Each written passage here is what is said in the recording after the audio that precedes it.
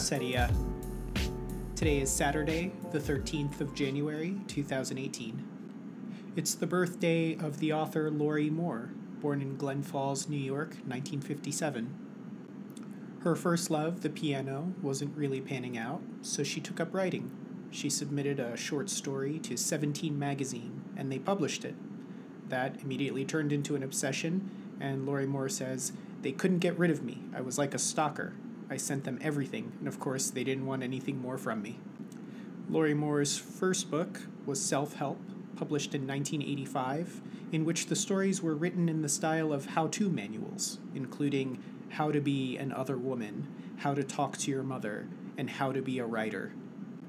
The essay, How to Be a Writer, begins, "First try to be something, anything else. A movie star astronaut, a movie star missionary, a movie star kindergarten teacher, president of the world. Fail miserably. It is the best if you fail at an early age, say 14.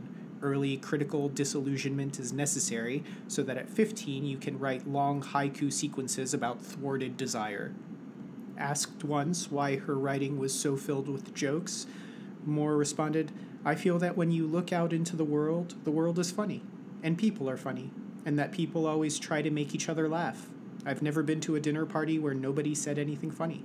If you're going to ignore that as a writer, what are you doing?" It's the birthday of John Barrett McInerney, also known as Jay, born Hartford, Connecticut, 1955. He was working as a fact-checker for The New Yorker when he achieved fame through the publication of his first novel, Bright Lights, Big City. The story, which is told in the second person, is of a 24-year-old writer who also works as a fact-checker for a highbrow magazine by day, and by night is a cocaine-using partygoer seeking to lose himself in the hedonism of the 1980s yuppie party scene. The novel established McInerney's reputation as part of a new generation of writers, sold as the new face of literature.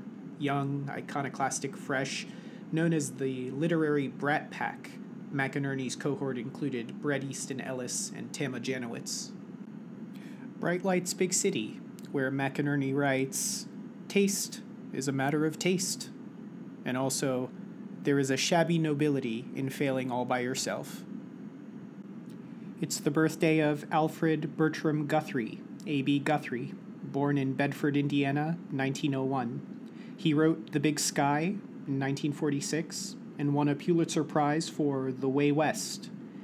He's quoted as saying, "Fiction is love and hate and agreement and conflict and common adventure, not lonely musing of have-beens and might-have-beens."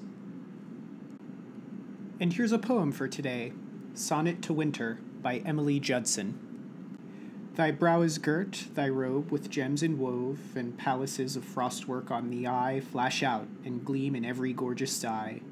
The pencil, dipped in glorious things above, can bring to earth, oh, thou art passing fair. But cold and cheerless as the heart of death, without one warm, free pulse, one softening breath, one soothing whisper for the ear of care. Fortune, too, has her winter.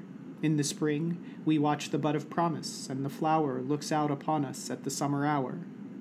And autumn days the blessed harvest bring, then comes the rain of jewels rare and gold, when brows flash light, but hearts grow strangely cold."